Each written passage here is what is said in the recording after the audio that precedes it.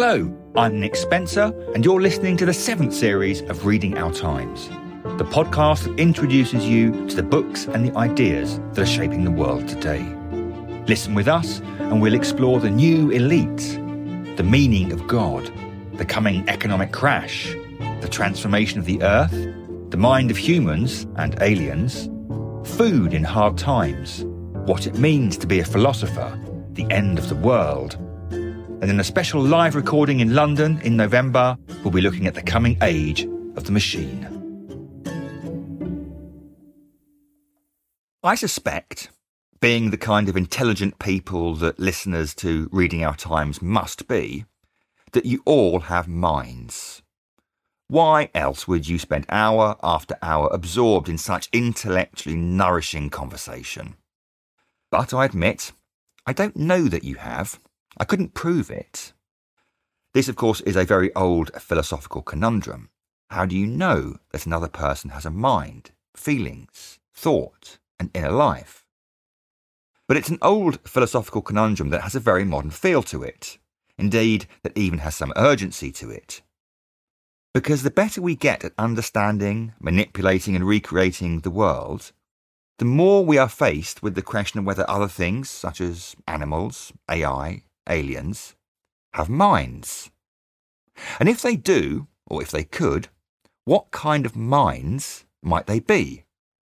And what would that mean for us, and for our understanding of ourselves, and for our responsibilities to them? Philip Ball is one of the very best science writers we have today. Not only has he real expertise across a range of different scientific disciplines, but he has a deep interest in the broader philosophical, social and cultural context in which science always takes place, and an admirable generosity of spirit which makes for some very constructive writing. And his most recent book tackles many of these questions and is entitled The Book of Minds: How to Understand Ourselves and Other Beings from Animals to Aliens. Phil, welcome to Reading Our Times. Thank you. I'm almost loath to begin with the question, what is a mind, as we could easily spend the next 30 minutes talking about that, but you do face that question straight up in the book, so I guess we should. So what is a mind, and in particular, how does it differ from a brain? Right. The brain is an organ of the body. That's an easy one to deal with. You know, it's a physical thing. We can take it out and look at it. The traditional notion is that the brain is the seat of the mind. I want to challenge that in the book. I think that the brain is where the real business of mind formation, if you like, goes on. But there's more to it than that. Because the brain is an organ, it's part of the body, it's receiving information from the body. I'd argue that certainly our mind is a whole somatic experience. It incorporates what's going on in the body.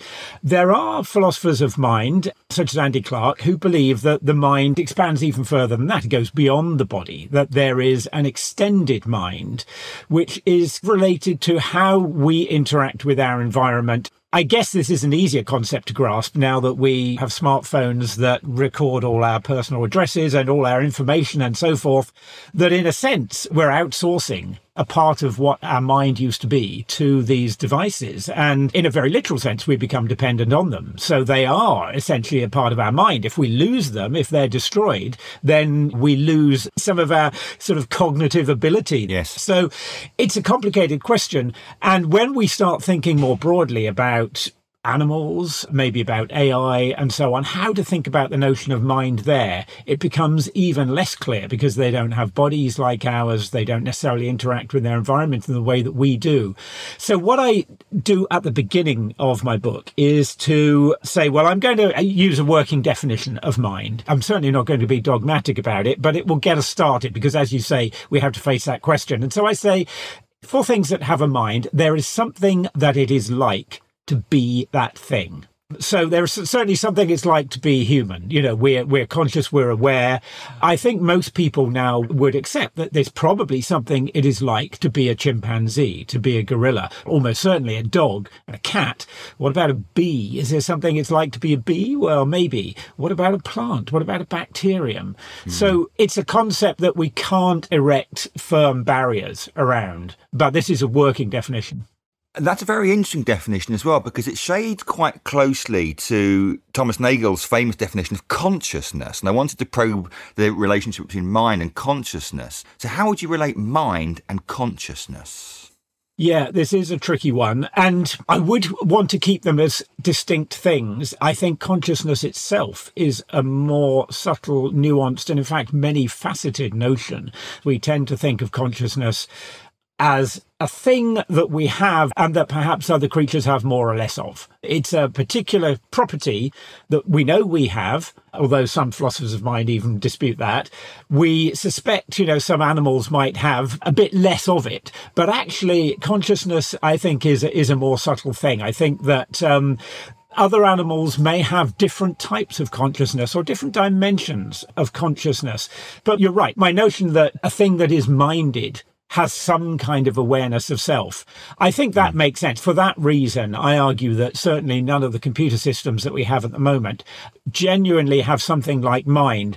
But actually, what I really want to do in the book is to get beyond this, what could be an obstacle of making definitions about mind, and think more broadly about this notion of mindedness, of cognitive processes that are basically about the way an entity interacts with its environment, collects information about that environment, and makes decisions.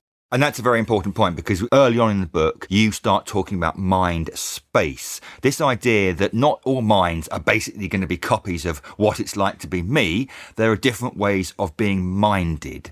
So walk us through the idea of mind space. Well, this was not my idea, but it was the idea that allowed me a way in to thinking about this general problem. The genesis of the book was that I was grappling with possibly writing an article about the notion of how we understand what AI is doing. And this was several years ago when AI was much less complex. And it was a very hard issue to engage with until I came across an idea that goes back to a paper published in 1984 by a computer scientist at the University of Birmingham in England, Aaron Sloman.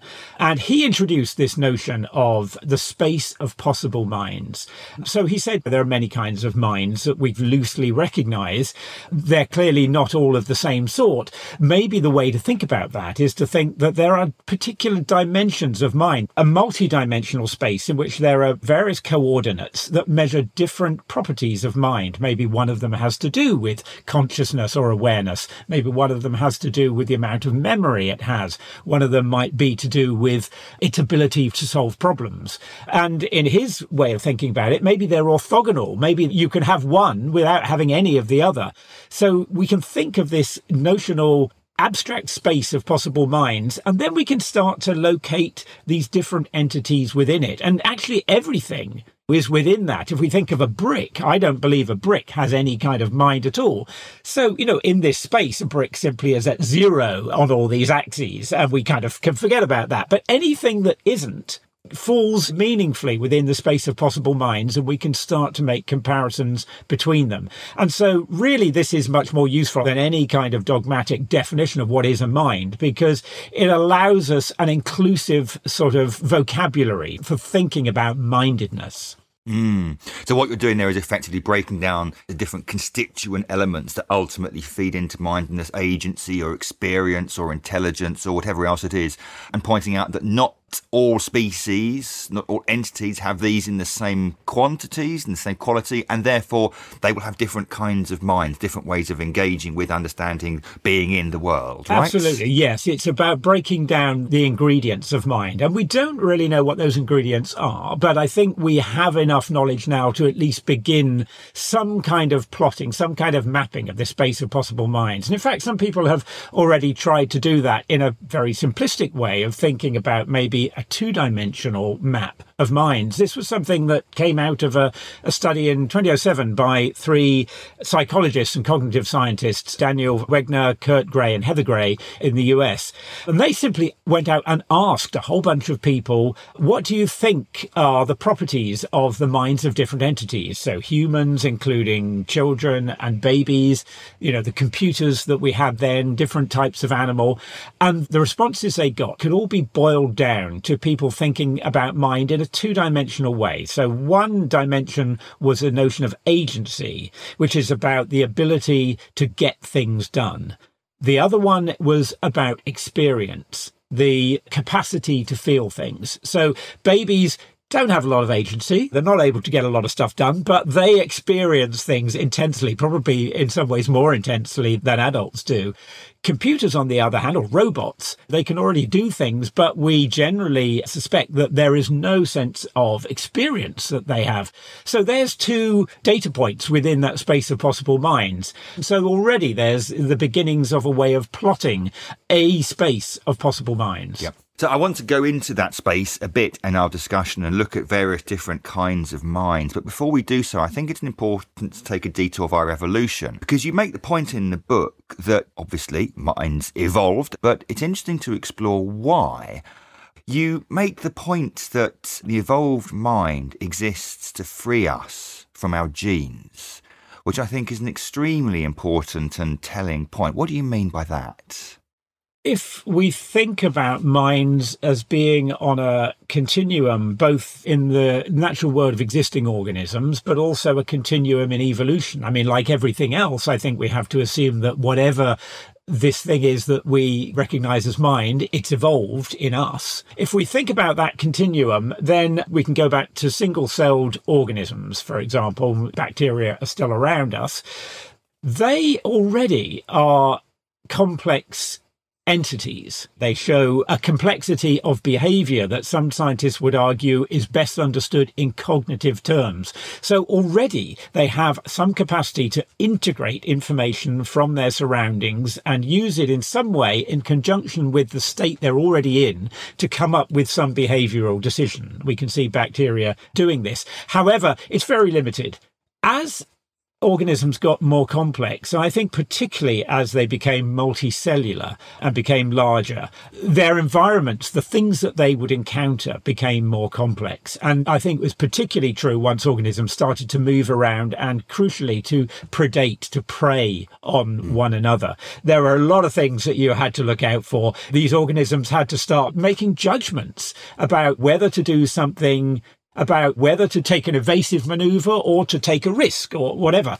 So it became more complicated. And the idea that the answer to every decision that they might face could be somehow programmed into the genome so that it just happened in an automatic machine-like way, that became harder and harder to sustain. They couldn't be programmed in that way to give a behavioral prescription for every single situation they were going to encounter in life. Genes were no longer adequate to equip those primitive creatures with a sort of book of rules for making decisions.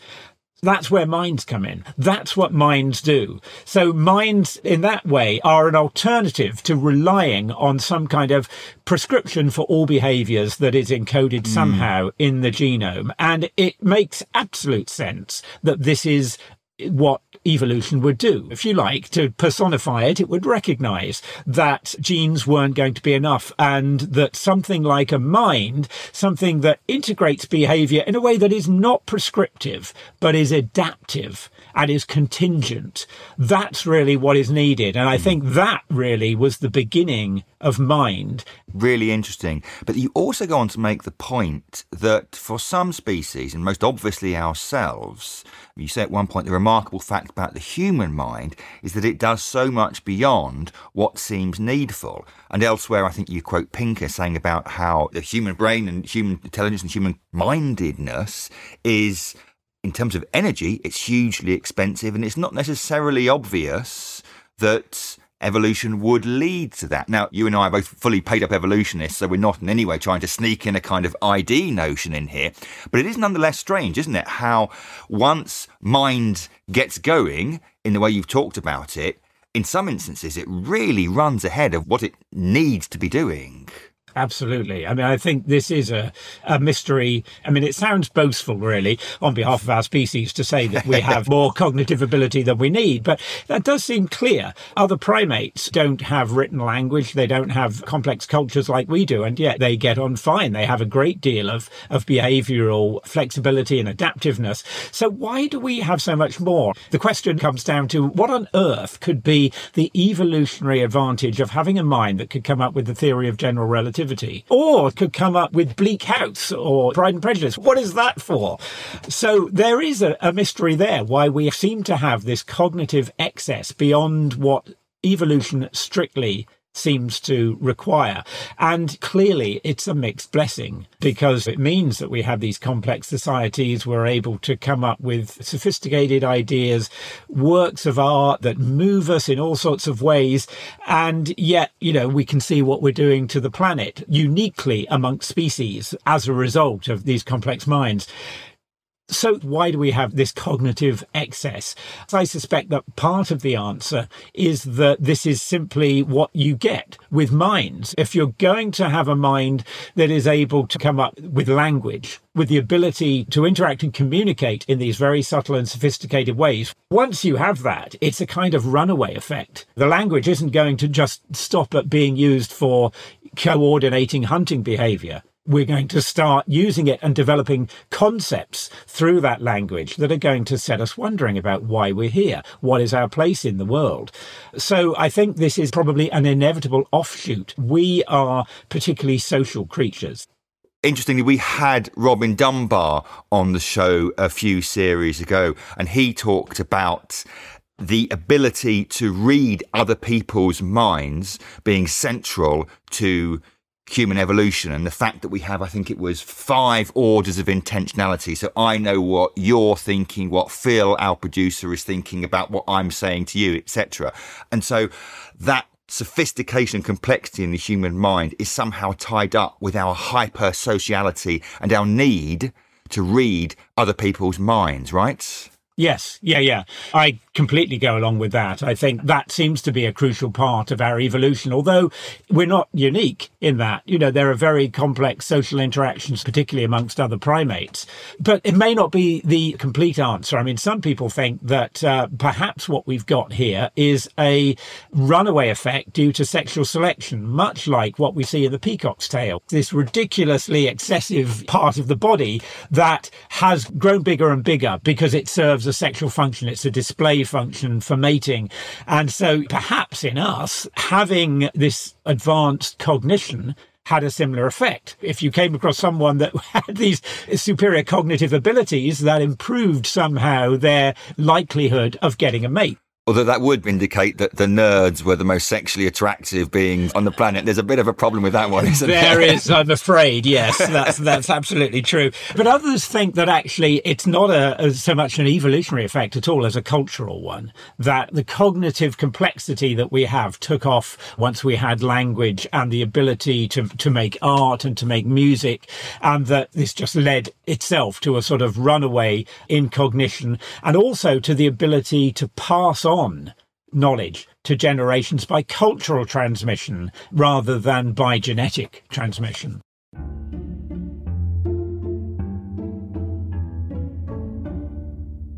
Let's return to this really interesting idea of mind space. According to what you say at one point, animals develop their minds according to their Umwelt, U-M-W-E-L-T. Tell us what you mean by that important word. This notion, it goes back to the early 20th century, and it refers to the perceptual world that a creature has, the knowledge of its environment that it uses in order to make behavioral choices. So, for example, a bird knows that it is able to fly. So it has that expanded cognitive arena that we don't have. And in particular, there are birds like the European robin that are able to sense the Earth's magnetic field, and they use that for navigation. That's a part of their world that is totally alien to us. Bats and some other creatures use sonar to find their way around. So that's a part of its Umwelt. This is the information that other animals use in order to create a sense of their world and to make decisions on the basis of that model of reality. The Umwelt is really about the representation, the internal representation that we have of the world around us, which is always incomplete. Now, one can understand, or thinks one can understand, something of the mind of a creature whose Umwelt is closer to ours. But you point out in a chapter in the book called Aliens on the Doorstep, there are some animals, most famously, of course, the octopus, who are as close to being aliens as we're ever likely to discover. And yet all the indications are that they have some kind of mind. I think this is particularly interesting. I keep on coming back to this, really, because partly it seems to suggest to me that mindedness is almost built into the evolutionary process. And also it reminds us that there are ways of being, ways of mind on our planet that are literally inconceivable to us. Yes, this notion that we should regard cephalopods, octopuses in particular, as the closest we can get to an alien. This is something that the philosopher of mind, Peter Godfrey-Smith, suggested. And, he's also made the point that octopuses represent really a distinct evolutionary experiment in building minds, because our common ancestor was a very simple creature with a nervous system, but probably not with a lot of mind, a kind of primitive flatworm. So every aspect of the octopus mind has really evolved independently from ours, and they have a very different structure of brain and nervous system to us. They do have a centralized brain in the head, but more than half of their nerves are distributed throughout the body. And each of the legs has a little cluster of nerves called a ganglia, which can to some degree be thought of as not like a little brain, but certainly as a controlling center for that limb. So it seems that the octopus sometimes operates its limbs independently from the central brain. Peter Godfrey-Smith suggests that it must be a bit like the octopus is sometimes watching its arms do things as if they are just other creatures making their own decisions. So what is it like to be a creature like that, which has, as far as we can see, a kind of distributed intelligence and perhaps even a distributed consciousness? Some researchers have suggested that unlike us, where we integrate all of this stuff that we experience into a single unified sense of consciousness and self, perhaps that doesn't happen for the octopus. Or perhaps it sometimes happens and sometimes doesn't. Sometimes it feels like a certain thing, and sometimes there is a more dispersed notion of self for it. So it's very, very hard in the case of a creature like that to even imagine what sort of experience it has. And yet, the more we observe about its behavior, the more difficult it becomes to avoid the conclusion that it really does seem to have some kind of sentience. The behavior of octopus is very complex. They seem to have some kind of notion of play. They seem to experiment with things. They seem to seek out new experiences, to play with unfamiliar objects. And yet, one striking thing about them is that they're very solitary creatures. So whatever this mind is for, whatever it's about, and we don't really know, it doesn't seem to be about, unlike ours, it doesn't seem to be about social interaction. There's something else going on. Let's move on from octopuses, because it's the next natural step, which is aliens. And you do talk about alien minds in the book. Now, in one regard, by definition, we're talking about something that is unimaginable to us here. But on the other, you make the point that there are in the universe underlying laws of mathematics and physics and chemistry.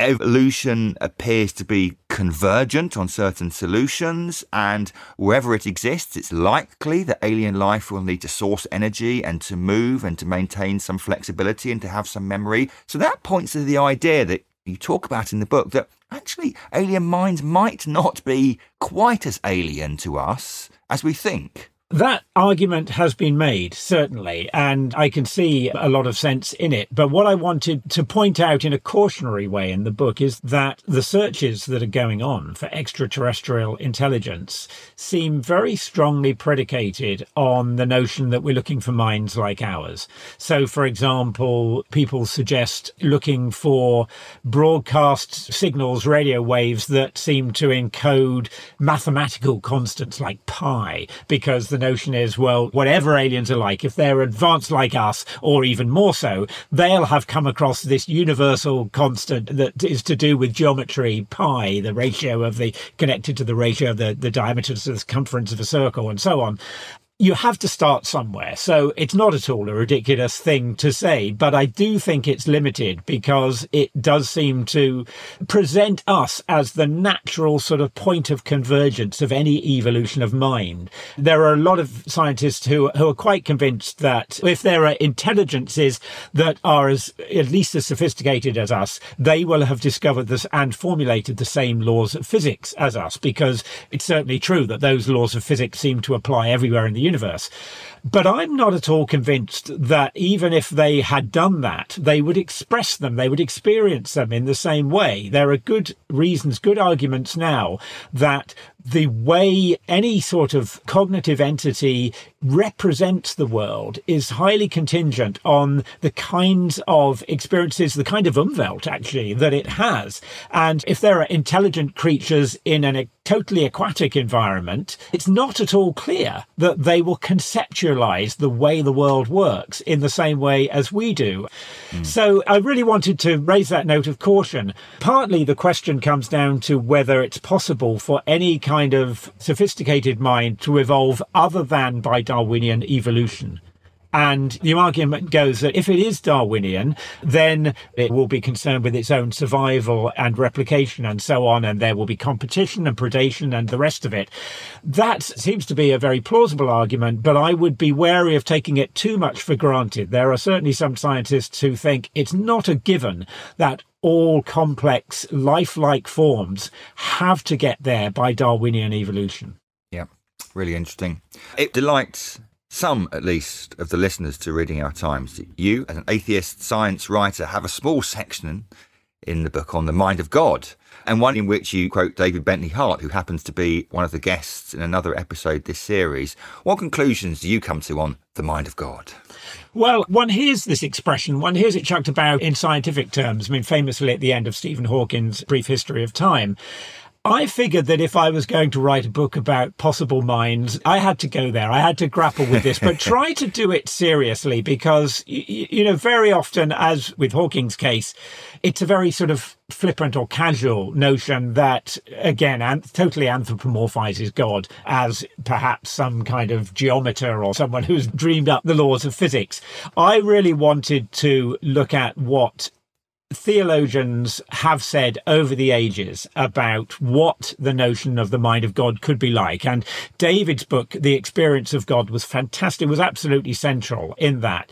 And that book, and David, in fact, himself persuaded me that actually, if we take the notion of God seriously, I don't believe that God is the kind of entity that we can meaningfully talk about as minded. It doesn't mean that God is mindless. It means that we can't fit God within this space of possible minds.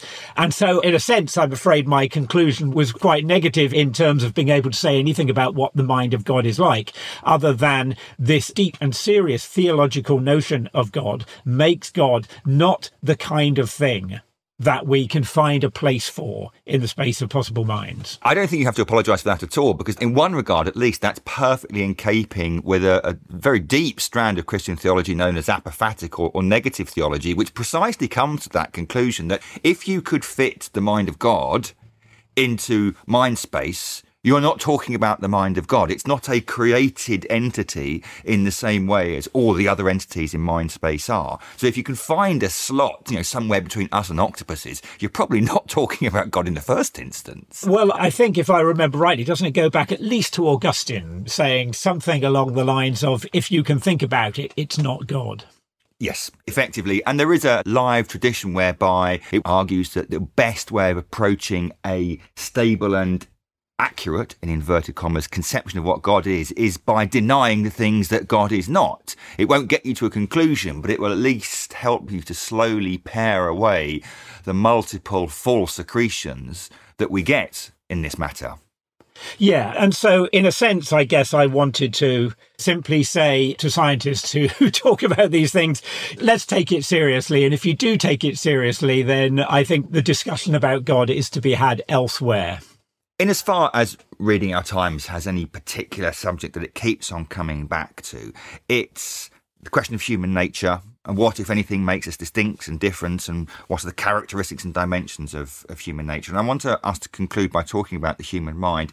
You point out in the book that there are characteristics that do make the human mind different. You talk about imagination, what I would term as relationality, our hypersociality, our thirst for, need for, orientation around the idea of meaning.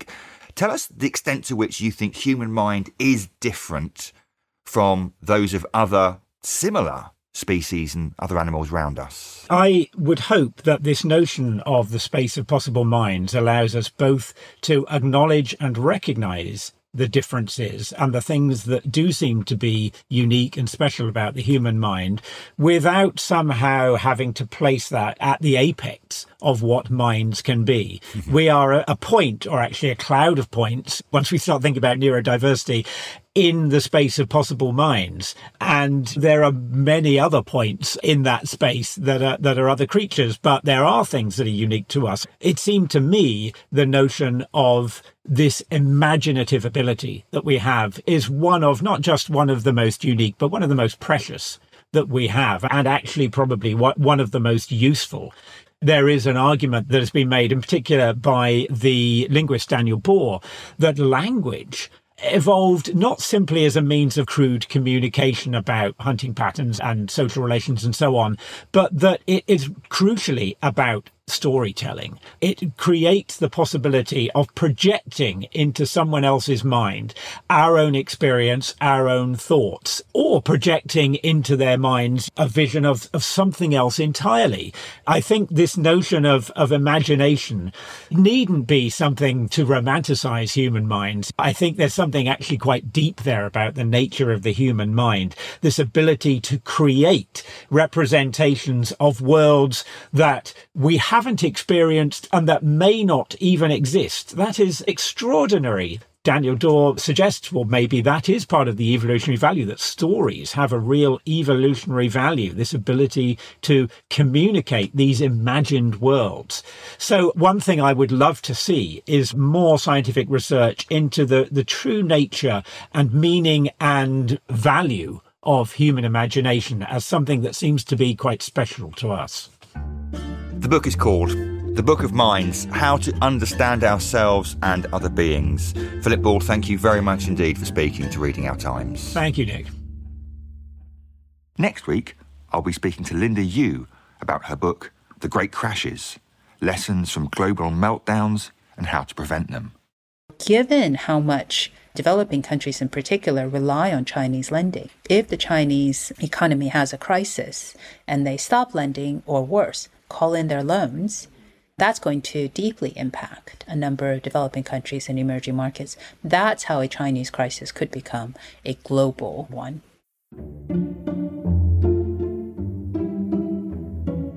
You've been listening to Reading Our Times from the think tank Theos. It's produced by Phil Bodger. Our team includes Daniel Turner, Fiona Hanscom and Chinny MacDonald. Special thanks to Nina Humphreys, who composed our theme tune and all the music. You can subscribe to Reading Our Times on Apple Podcasts and Spotify, and you can also find us on our website theosthinktank.co.uk, where you can find details of a special live event in London this November, in which we'll be talking about the coming age of the machine with Lord Robert Skidelsky. We hope to see you there.